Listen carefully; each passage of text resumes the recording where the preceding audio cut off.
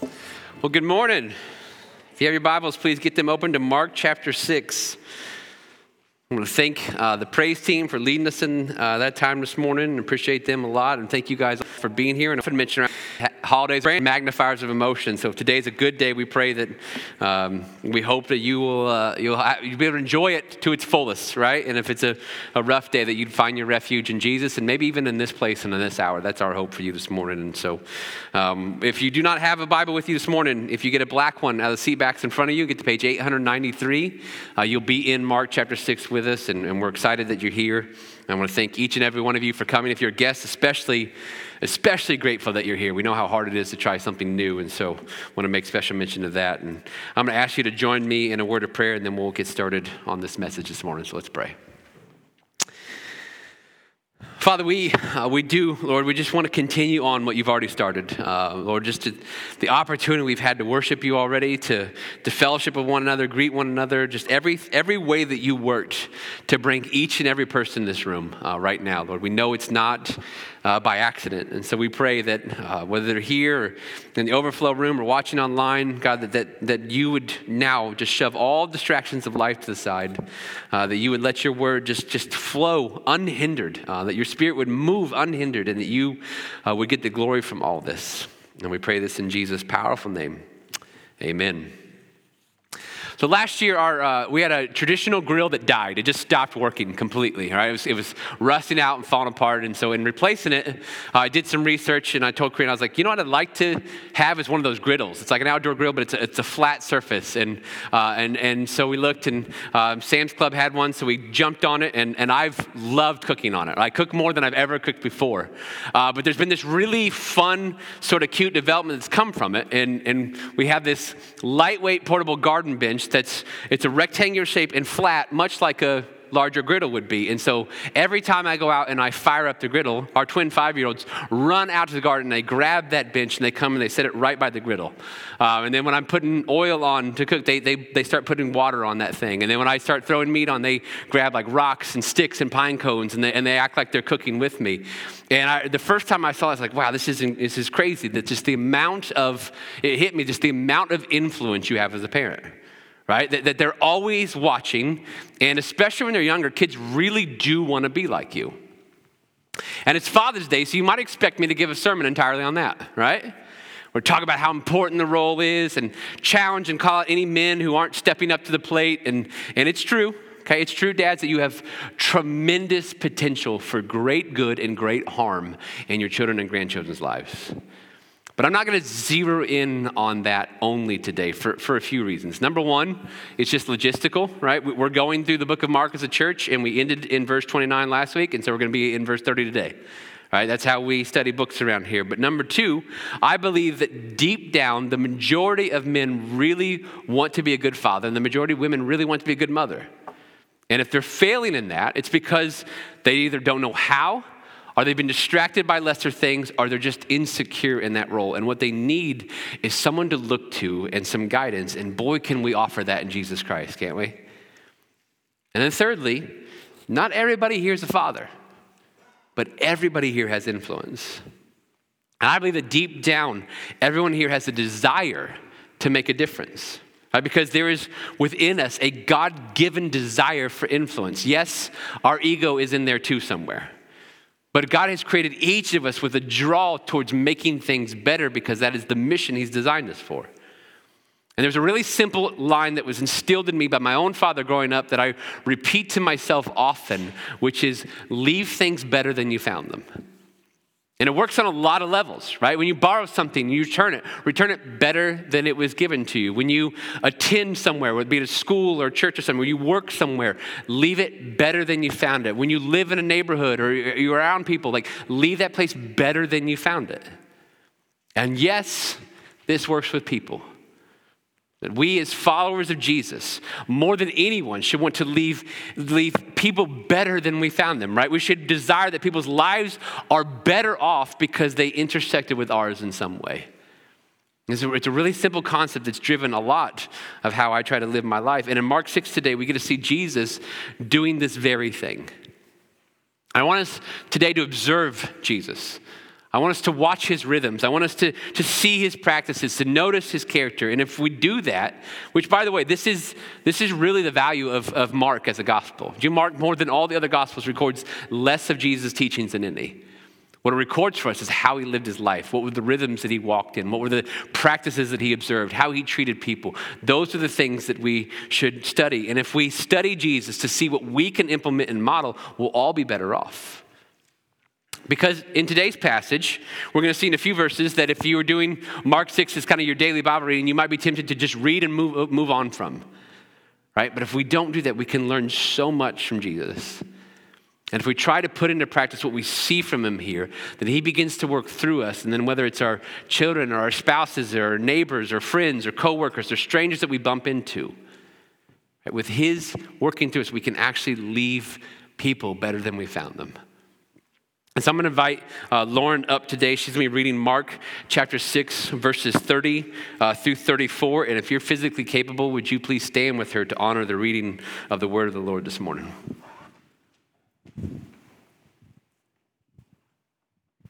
Morning, Lauren.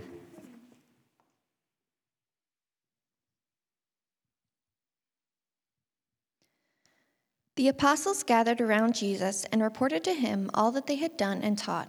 He said to them, "Come away by yourselves to a remote place and rest for a while." For many people were coming and going, and they did not even have time to eat. So they went away in the boat by themselves to a remote place. But many saw them leaving and recognized them, and they ran on foot from all the towns and arrived ahead of them. When he went ashore, he saw a large crowd and had compassion on them, because they were like sheep without a shepherd. Then he began to teach them many things. Thank you. You guys have a seat.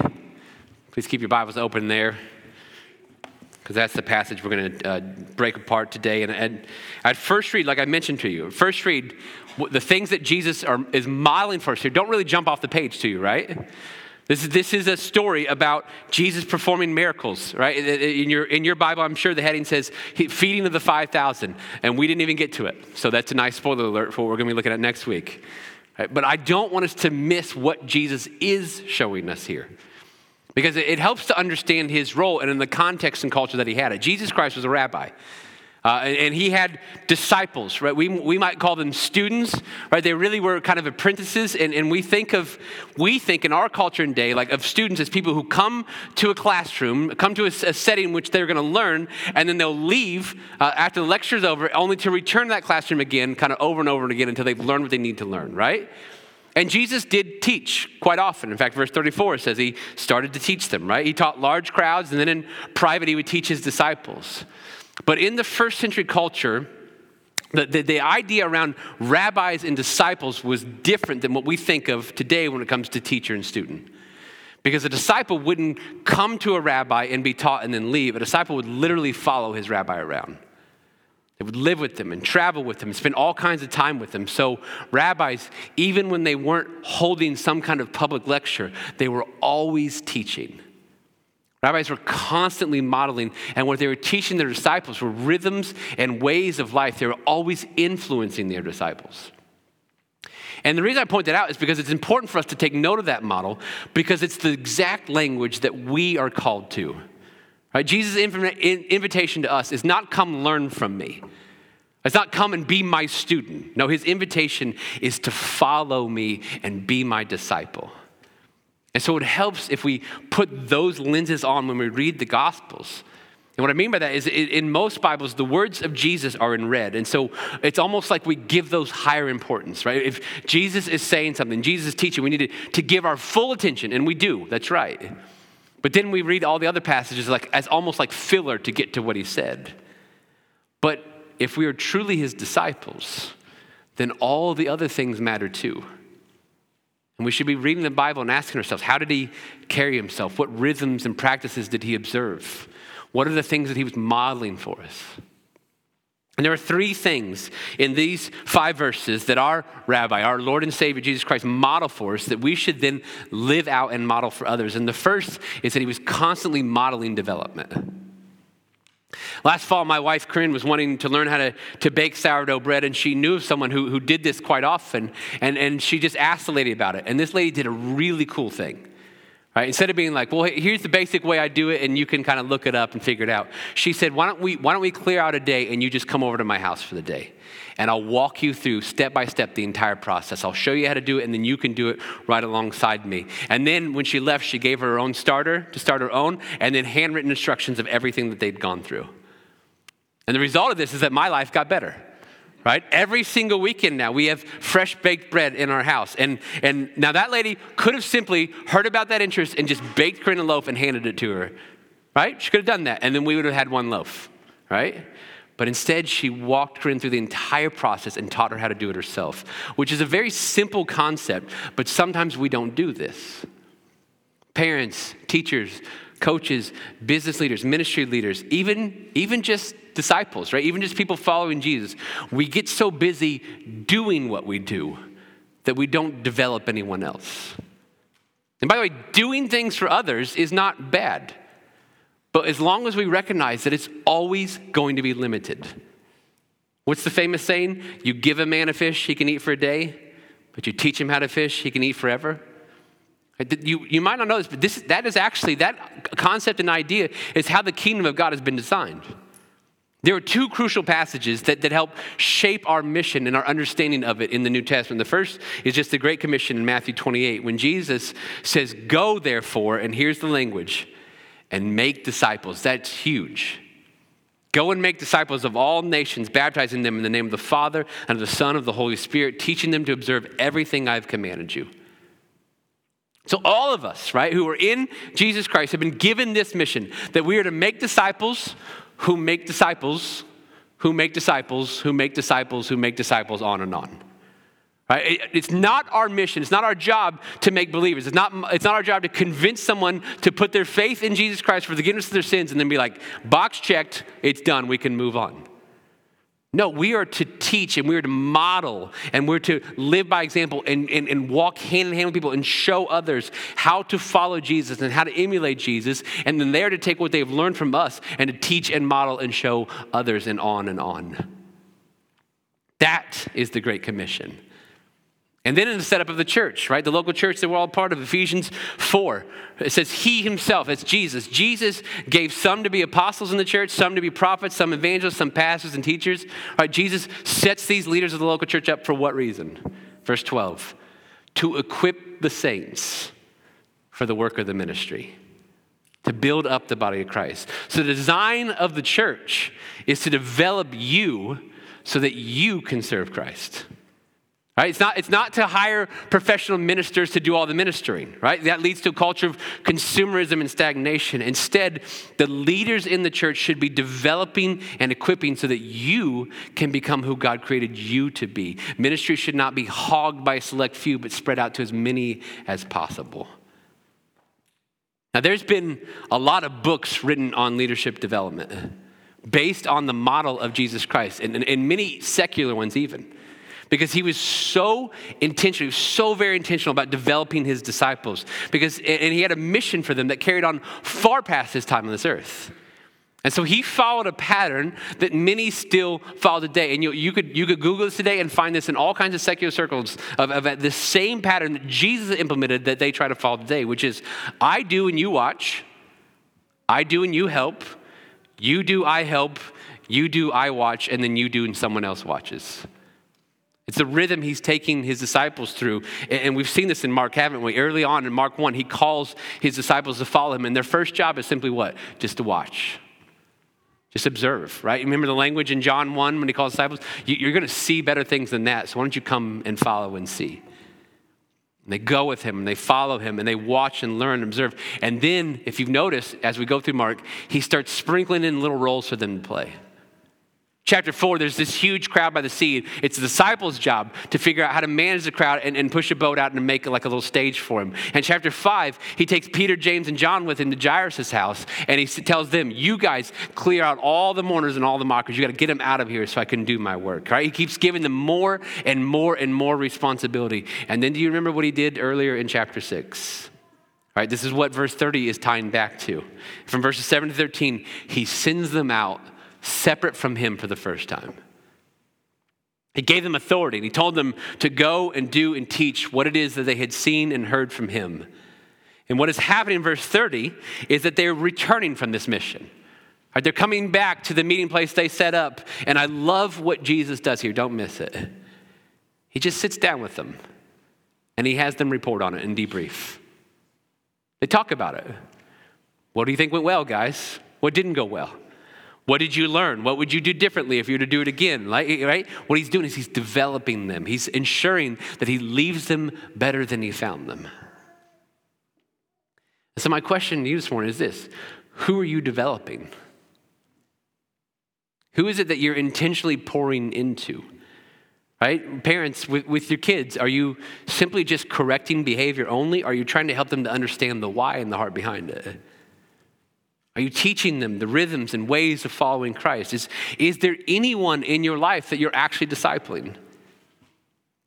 Is there anyone you're like, man, I am intentionally pouring into this relationship, right? Is there anyone you're trying to leave better than you found them? If not, I'm going to be honest with you, you're missing a huge part of God's design for your life. Jesus modeled this for us, then calls us to this. He wants us to do it. He modeled development. Secondly, he modeled for them a sustainable life in ministry. Did you notice it? It's already been sprinkled through Mark already, but we haven't talked about it much. But here in chapter 6, Jesus receives his disciples from this mission. They debrief, and then he says, great, all right, let's get back to the grind. Right, you now have done this once. You went to 6 different regions. Let's go to 6 more, right? Because everybody's got to hear this news. We've got to get right back at it. Only it's not what he says, is it? Look at verse 31. He said to them, come away by yourselves to a remote place and rest for a while. You want to know one of my favorite things about God? One of my favorite things about God is that he never expects me to be him. I'm so grateful for that. In Psalm 121, we're told of the Lord that he's called the protector of Israel. It says, indeed, the protector of Israel does not slumber or sleep. God does not tire. God does not require sleep. He does not require rest. He goes on and on and on. He is infinite. It should be obvious by now that we are not. I hope you've noticed that. But we can miss this, right? We can miss it. But look at what God set up even in creating the world. Genesis 2. On the 7th day, God had completed his work that he had done. And what did he do? And he rested on the 7th day from all his work that he had done. God then blessed the 7th day and declared it holy, meaning it was more important than the first 6. For on it he rested from all of his work of creation.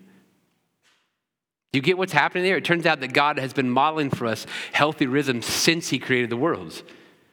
He didn't need a break. God wasn't tired. Right? He literally spoke the world into existence. He didn't toil and sweat and labor on it. He wasn't worn out. He's like, man, 6 days of creating, I'm done. No, he built this into the design for us. He built into the design of his creation 6 days of work and effort and 1 day of rest. And then throughout the entirety of the Old Testament, he calls his people to live this way. When we get to the New Testament, Jesus modeled this for us. Jesus' disciples in the book of Acts and on modeled this for us. The early church observed this. Now, in addition to the observance of a weekly Sabbath, Jesus often modeled and taught his disciples about getting away and recovering. Right? What he says in verse 31 is, come away by yourselves to a remote place. The remote place, that Greek word there is the eremos, and this meant a lot to Jesus. It's a place he returned to again and again and again. It was a rhythm and practice of life he had. In Mark 1, Jesus gets baptized, and do you remember what happened immediately after? Mark 1 verse 12 says, immediately the Spirit drove him into the wilderness. The wilderness there is the eremos. It's the remote place. And so he has this moment where he's baptized and the Father speaks, this is my Son who I'm well pleased. And immediately by the Holy Spirit, he's driven right into the remote place. And what happens there is Satan shows up and tempts him. And I think the Spirit drove him into the remote place so that he could use the quiet place and the connection with God there as means of strengthening himself for the battle that was coming. And then later in Mark 1, he returns from 40 days in the eremos, having defeated Satan, and then he goes and does 1 day of ministry in Capernaum. Now, it's a long day. He teaches all day long. He heals people well into the evening, but this is what we find in Mark 1:35. Very early in the morning, while it's still dark, he got up, went out, and made his way where? To the eremos, to the deserted place, and there he was praying. So think about what we see from Jesus there. He spends 40 days in the quiet place, does 1 day of ministry, and runs right back to the quiet place. Luke 5, Luke tells us, he often withdrew to the deserted places, that's the Eremos, and prayed. He often did this. And now what's he doing for his disciples? He's pointing them, he's modeling them, he's leading them to develop the same rhythm. You've had a great first run apart from me, guys. Great job. There's more coming, but first, let's go to the Eremos. First, we got to go get rest. We got to go connect with the Lord. We got to go recharge and make sure you're ready for the next grow. And God has been consistent with this messaging from the very beginning of time. We're not him. We cannot go on forever without ever slowing down. And yet the most celebrated and revered idol in our society is busyness and hustle. Ask 20 people this week how they've been lately. Ask how their week has been, how their life has been. You know what answer you're going to hear more than any other? Busy. How's your week? It was busy. How's life been? It's been busy. Well, what was May like for you? It was really busy, right? It's all you're going to hear. The next time you answer that question that way, I'm asking you to feel a sense of remorse, not of pride. I want you to say, yeah, we've been busy, and I really need to do something about that. I need to make some changes. I need to walk more in the rhythms that Jesus walked in. I need to build in margin, because margin is simply the gap between your load and your limits. It's the gap between what you're carrying and what you can carry. And if you're always carrying 100% of what you can carry, then you're always going to be running on empty. And you might have the best intentions in the world. You might want to leave people better than you found them. But let me ask you, what comes from an empty cup when it's poured out? Nothing. Nothing at all. And so our busyness, our steadfast refusal to slow down, our ignoring of the Sabbath, our having no rhythm of the Eremos in our lives, all these things are keeping us from ever being present with God. They're keeping us from ever being present with others. They're keeping us from ever being useful for God and useful for others. It's not by accident that God built this into the creation story. It's not by accident that Jesus did this all the time. It's not by accident that he often withdrew to the quiet place. It's not by accident. It's the very first thing he invites his disciples to after their first ministry success. What's left is this. Are we going to take it seriously? Because God clearly does. But will we actually be followers of Jesus and implement these rhythms into our life? Now, even though Jesus is modeling development, even though he's showcasing how important rest and recovery are, even though Jesus' plans were always good, there's one more thing that Jesus models for us in this passage, and it's that people are more important than your plans. Did you catch it in verse 32? He gets into a boat and he tells the disciples, this is where we're going. We're going to Eremos. We're going to a quiet, deserted place. There's just one problem, isn't there? Look at verse 33. But many saw them. So they've gotten the boat and they're going to the quiet place. But many saw them leaving and recognized them. And what did they do? They ran on foot from all the towns and they got there ahead of them. People, man. Am I right? Crowds of people who just didn't care what Jesus' plans were. Right? Crowds of people who didn't want him to go off and recharge. They still wanted stuff from him. They wanted to hear him teach. They wanted miracles. They needed something. And so Jesus' really good plan to go get some rest, to have a time with just his disciples and just his Father, gets completely interrupted, and it fails because when they get out of the boat, it's no longer a deserted place anymore. I wonder, what do you like when your plans get interrupted? I'd like to tell you that I handle it graciously. Maybe sometimes I do. But I can learn a lot from Jesus here. Look at his reaction, verse 34. When he went ashore, he saw a large crowd and had compassion on them, because they were like sheep without a shepherd. Then he began to teach them many things. Anyway, he lands and he looks up and he sees all his plans are ruined. Instead of a deserted, quiet place, it's filled with people. But instead of seeing annoyances, instead of seeing problems, instead of seeing inconveniences, he sees people. He sees souls. He sees their need. And the Bible tells us he looks at them as sheep without a shepherd. And what he feels is compassion. He treats them with mercy and with grace, and he starts a full day of ministry, the exact opposite of what he wanted. But he does it anyway because of his compassion. And please note, he doesn't abandon his need for rest and recovery. As soon as this day is done, he's going to send his disciples off in a boat by themselves again, and he's going to go to the airmost and pray. He just delays it because there is need right in front of him. And there are times in your life when people will come calling and they'll have needs. I don't know if you've ever noticed this. People get sick and they get in accidents and they have crises, they have needs arise, and none of them ever check with your calendar ahead of time. Right? Those things just happen. They're never planned. And so it doesn't matter how good your plans are, people matter more. And if we are truly to be disciples and followers of Jesus, we should be people who hold our plans loosely. Because God is a God of interruption.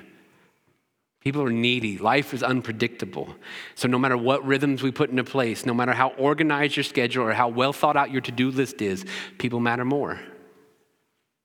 And we need to be willing to drop our plans if God brings someone along our way that is in need at that moment. So where does all this leave us? All of these things that Jesus is showing us, right? We have this innate desire to have influence on others. God has put each of us in roles and positions, and he actually expects us to influence people towards him. Right? So we should all literally be trying to leave people better than we found them. But in that, it's helpful to remember one key thing that God keeps reminding us of, and it's this, that we're not God. He does not expect us to be. Which is very clarifying, that the burden of influencing others does not fall on my shoulders alone. Instead, what I'm to do is I'm to turn my attention and theirs to the one who's actually capable. There is a reason that we are unapologetically and unashamedly a Jesus church, and it's because he is our only hope. He is our hope and our solution and our answer. He's everything that we're banking on. And so as we kind of filter all this through today, I want to encourage you in 3 really simple ways as we close this. And the first is this: just look to Jesus. I don't know what's heavy on your heart this morning. I don't know what it is that's keeping you up at night. I don't know what that thing is that's causing an unceasing undercurrent of anxiety running through your life. But I can tell you what your answer is, and it's Jesus. After last week's sermon, somebody handed me a note that simply just started with this. It just simply said, "It's really hard out there in life." Man, did every fiber of my being agree with that. And the only hope we have in this life is Jesus. He's the only hope we have in our next life too. Our biggest problem is our sin. Our human sin causes all of the pain and grief we face. Our sin has separated us from God, and it will be the reason that we were going to spend an eternity in hell if it's not paid for, which is why we so desperately need Jesus. It's because he came and lived the sinless life, and he went to the cross to pay our price, that if you believe in him and trust in him alone to save you, all your sins will be forgiven by God, and you will have the promise of eternal life. And only in Jesus can you have that. But he doesn't stop being our only hope from there. Every hurdle in front of us, every situation we face, none of them are hopeless with Jesus. So look to him. As Hebrews says, fix your eyes on him. Follow him. Walk as he walked. Imitate his rhythm. Strive for his character. I'm telling you, there is no situation in your life that will not be improved by you being closer to Jesus and acting like him in it. There isn't one. Secondly, as you look to him, point them to Jesus. Who's them? It's people that you know and love. It's the people that you care about the most, the people who have your heart. In your care for them, in your development of them, in your sharing of life with them, every chance you get, point them to Christ. Because the more they have of them, the more they follow him, the more they trust him, the better off they're going to be. Now, them is also those you haven't met yet. It's those that you bump into at a store who randomly knock on your front door needing something. It's your neighbor across the street you haven't met yet. It's the coworker in the cubicle next to you. It's the parent of another child on the soccer team. Take a note from Jesus and remember, people matter more. Whatever your to-do list that day was, it doesn't matter. People matter more. They need him. Jesus Christ died for us in public. We should not follow him only in private. And then lastly, walk as he walked. The question I'm asked is this: are you truly following him? Are you truly his disciple? Are you trying to implement more of Jesus in your life? Is he really your rabbi? If so, who is it that you're intentionally discipling or developing in the ways of Christ? If so, do you have any rhythm or practice of silence and solitude and rest and Sabbath? Man, ignore those things at your own peril, I promise you. They're so hard to implement and so worth it when you do. If so, do you care for people more than your plans? Are we really trying to imitate Christ in our life and our schedule and our calendar and our hearts and our values? Yes, it's getting hard out there. Yes, life seems more burdensome by the day. You add to that people that we actually want to influence for good, people in places that we want to leave better than we found them, it can feel like an awful lot. And this is precisely why our hope is not in us, but in him. And so the invitation is simply this: look to him. Point others to him. Try to walk as he walked. That we can do. That we can do. And when we do, God himself is going to work through our little widow's mites. He's going to work through our little efforts, and he will make eternal changes, and we can leave people better than we found them. Before we close this morning, I'm going to give you a couple moments just to spend some time praying and speaking and wrestling with the Lord, some time, quiet time between you and him, to lift some things before him that he's put on your heart this morning, or just to hear from him. Right, and there's some guidance on the screens if you need it, but really we're creating kind of the Eremos for you now. Just quiet stillness that you can connect with the Lord and hear from him this morning. Please take advantage of it.